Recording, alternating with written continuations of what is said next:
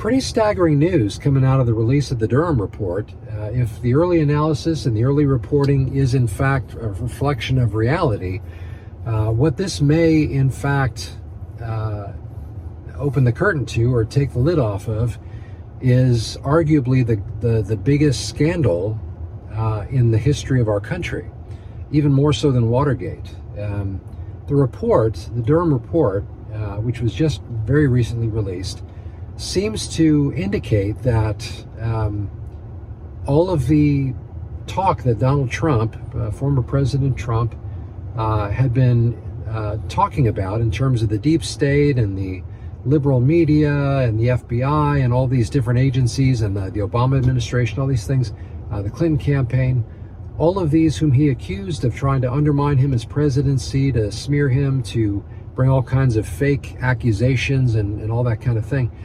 Apparently that was in fact the case. That, it sounded crazy to think that many organizations within institutions within government, the political system itself could be so dramatically tainted and manipulated to undermine the candidacy of a legitimately elected official, a president. It's a bigger scandal than Watergate. This is a good point to interject this. It's a bigger deal than Watergate was, at least in this regard. The Watergate scandal, for those who are young and really have no idea what that is, you can read about it in the book All the President's Men. You can basically get a pretty solid idea of it from the movie of the same name, All the President's Men. It's actually one of my favorite movies and books. I'm kind of a nerd, but anyway, but the Watergate scandal was based around the illegal break-in, not that the break-ins are not illegal, but the break-in of the Democratic National Headquarters at the Watergate building in Washington by some operatives that it turned out had direct connections with the Republican Party. As a matter of fact, direct connections with people that were advisors to President Nixon, and possibly, and very probably, very likely, I guess I'm trying to remember if it's actually been demonstrated or if it's been cut off just short of it, but even involving the president himself, President Nixon. And so what makes this an even worse scandal than that is that at the time of Watergate, most of the newspapers didn't report on it because it just seemed too far-fetched. It seemed like a really outlandish story. The Washington Post, who broke the story, if you're familiar with the names Woodward and Bernstein, the reporters who broke the story and followed it through, it just seemed crazy to think that institutions within the United States government and even potentially the White House itself could perpetrate such a violation of the public trust and such a horrendous crime to undermine democracy and all this kind of thing. At least there was a newspaper reporting on it that stuck with it and exercised the First Amendment in terms of the freedom of the press to hold accountable the highest levels of government and that kind of thing. Here, in this particular case, and I can't say that this didn't exist at all at the time of Watergate, but today it's sort of a foregone conclusion, and if it wasn't for you, after this it probably will be a foregone conclusion, that not only are the institutions of government tainted and manipulated and bought and paid for essentially, but it will be hard to walk away from this scandal and not acknowledge that the media is absolutely complicit in that as well, and bought and paid for as well. Much could be said for anyone who's ever paid attention to this stuff of just the very small handful of people that own these multifaceted news conglomerates, and that essentially there's a small handful of people that are pulling the strings on what qualifies as news, how stories are to be told, and that kind of thing. If you ever thought that was conspiratorial, it would be almost impossible, if in fact this Durham Report bears out to be true as it is. It would be hard to imagine anybody walking away from that and having any sense of the legitimate objectivity of the media in our country anymore. Now, most anyone who's been paying attention lost that sense a long time ago. But for anybody who's holding on to it out of a sense of, just wanting to believe the best that we can about our institutions and such, this likely will go a long way to undermining whatever sense you have of the honesty and integrity of media. And so, along with the institutions of government. So, now, this again is not intended to be a diatribe on all of that per se. My intention in talking about these things is that I have felt for some time, and I've shared this, and I'm not alone, this is not unique to me, but I have felt for some time that there were going to be some events that were going to take place that were going to demonstrate the reality of the utter and total decay and collapse that is guaranteed to be coming for the United States. Now, I say it's guaranteed because the scriptures bear out the idea that the nations of this world are going to, or the kingdoms of this world will in fact, according to Revelation 15, one day become the kingdoms of our Lord and of his Christ. There is a time coming when all the nations of the world will shake and tremble over the cup of trembling that is Jerusalem. In short, what I'm saying is that the events that God has said are going to take place that ultimately will usher in the final rebellion against Christ that comes at his return when he puts down that final rebellion and establishes his kingdom, the millennial kingdom. These things will happen. Well, what that means is that all of the nations, including the United States of America, will ultimately be brought down in order for that to take place. The Bible tells us what kingdoms will ultimately come in succession leading up to that time. Ultimately, it will be a revived Roman Empire that is the last global empire, and it turns out it will be managed, run, overseen by Antichrist. We see this in Revelation chapters 13 through 19, or halfway through 19 when Christ comes in verse 11. But we see these things spelled out for us in advance. This is the beauty of biblical prophecy, is that with a 100% track record, we are asked to look at the events that are marked out to come down the road in the days to come, and to trust that God's word will be as true about these upcoming events as it has been in all of those events it predicted in the past.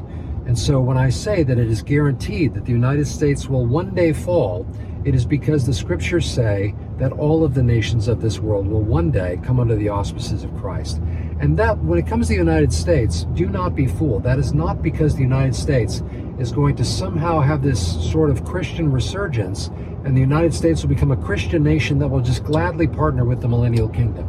That's not how it's going to work. All the nations of this world are going to stand in rebellion against Christ when he returns.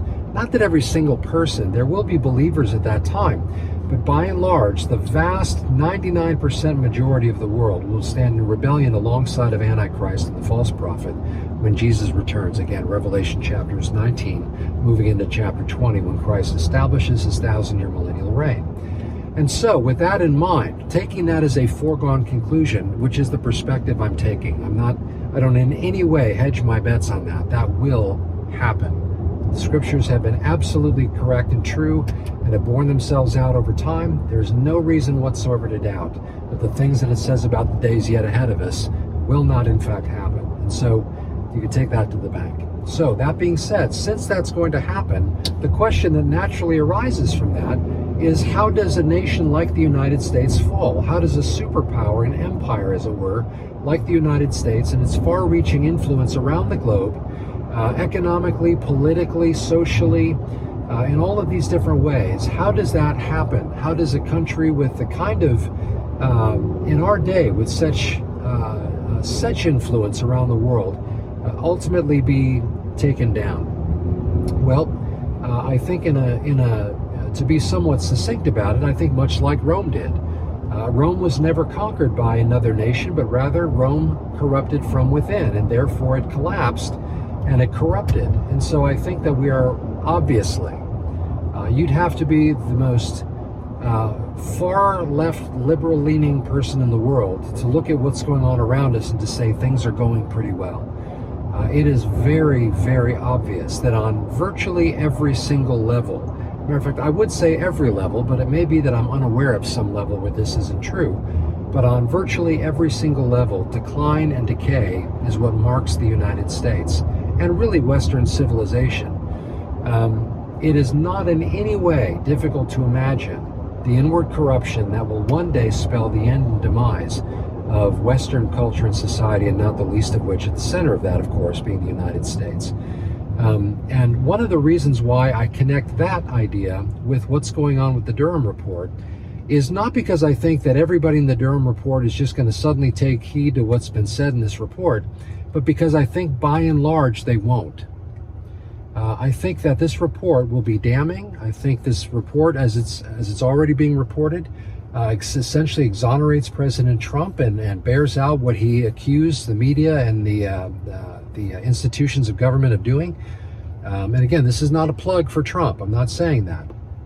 What I'm saying, though, is that a story like this should absolutely have generational impact in terms of waking up a society to recognize the inner corruption of the nation that it is living in, like Watergate did. It caused us to, for the very first time, almost with a unified sense of national pride, question our national institutions.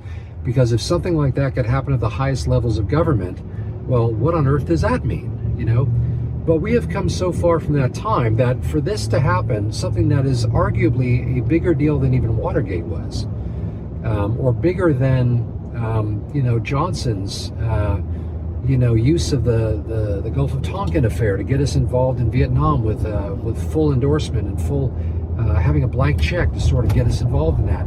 Any of those crises and scandals that have taken place, it is arguable that this one is bigger than any of them. But I have a feeling that this is, like many other events of recent times, essentially falling upon a very numbed national psyche, to the point where it will likely not only not have the effect it should have, it very likely will not have any effect, any lasting effect.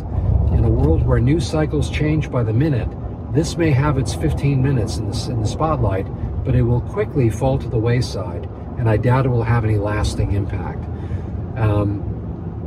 And here again is let me come back to an idea that I've held, and I've been personally watching, and again others have said similar kinds of things as well. Again, I'm not trying to act like I'm out in front of the pack or anything. I'm not. I think this is somewhat common thinking among those who watch these things. I think there are a number of particular events that we want to be watching for to help us get a sense of just how close we are to the United States no longer being an obstacle to the globalist agenda that is underway and frankly is embraced by many within our own government. I'm personally of the belief, and I know I sound like a tinfoil hat nut on this particular post, but this is all very fresh, and so I'm just putting some ideas out here based on just what I'm aware and what I've personally been able to look into a little bit in the report so far. But I do personally believe, by the way, just to finish that thought, that I think that anyone who's serving in our government right now, who's been serving in our government for more than 15 years or so, between 10 and 20 years, is pretty well on board with the globalist agenda. I think that there are a couple of voices that would seek to stand against it. I hesitate to say their names, not because of any other reason than the fact that I may be wrong. They may just be putting up a front and acting as though they're not for the globalist agenda and just putting on a good show for the parties and that. But I would argue that most, by and large, and it's hard to imagine from the things that they've said and the things they voted for and that kind of thing, that by and large, most of the people in our government that are of any federal level national influence are likely on board with the globalist agenda. And so that being said, let me just click this really quick here. I'm not sure if that showed up.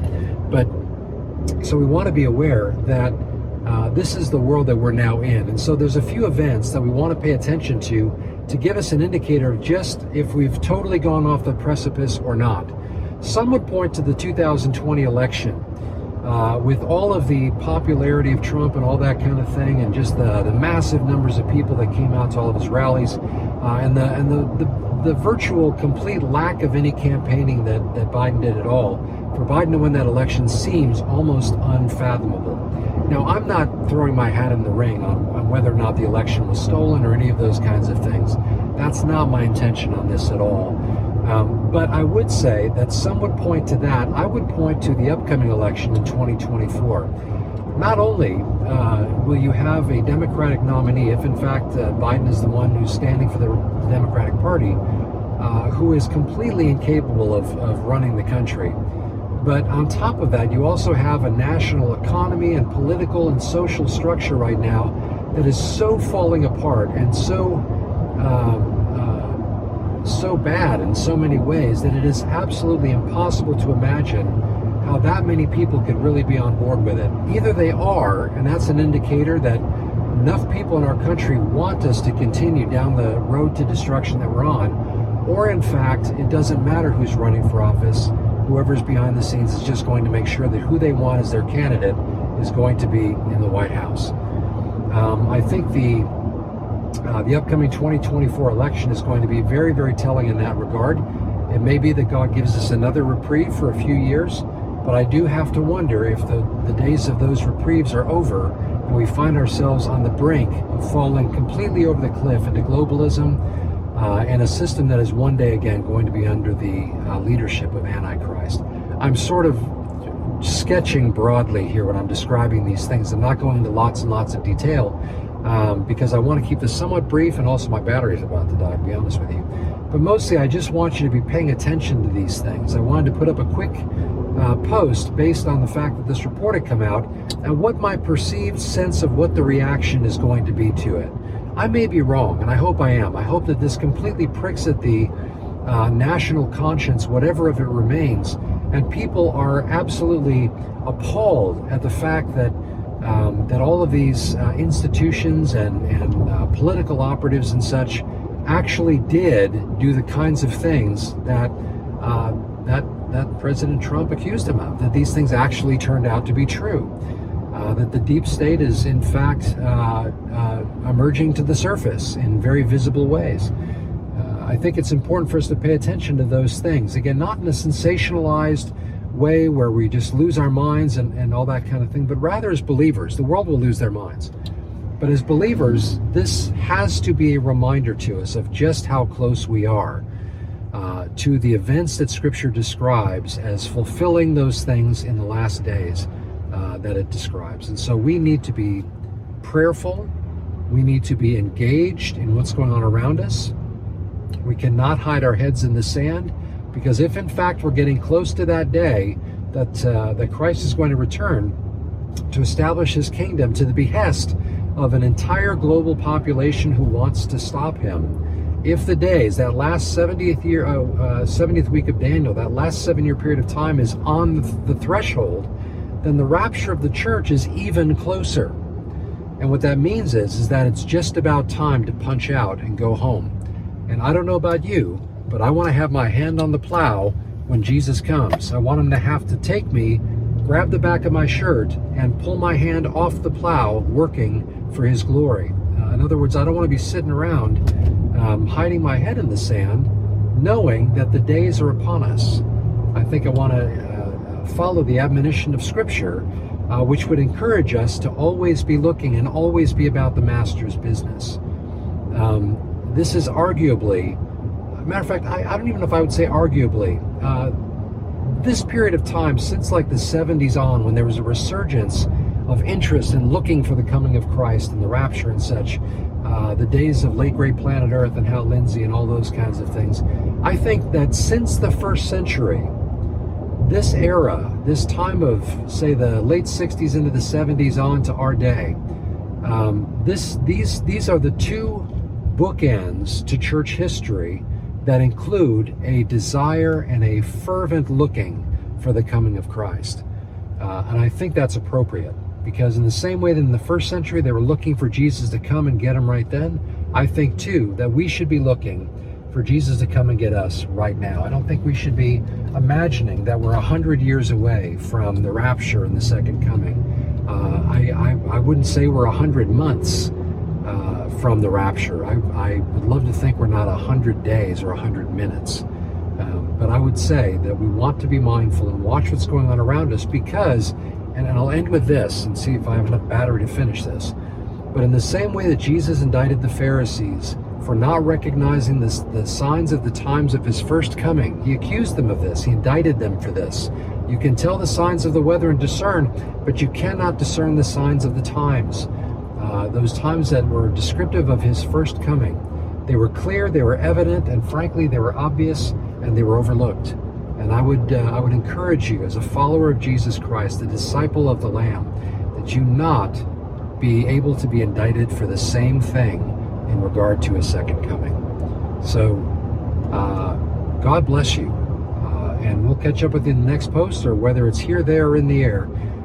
Be looking, be watching, be waiting, and be excited, because we're watching things happen that are leading us up to that time when we will get to see our Lord. So, Father, thank you for the excitement that comes with recognizing the events that are going on around us and seeing what's happening.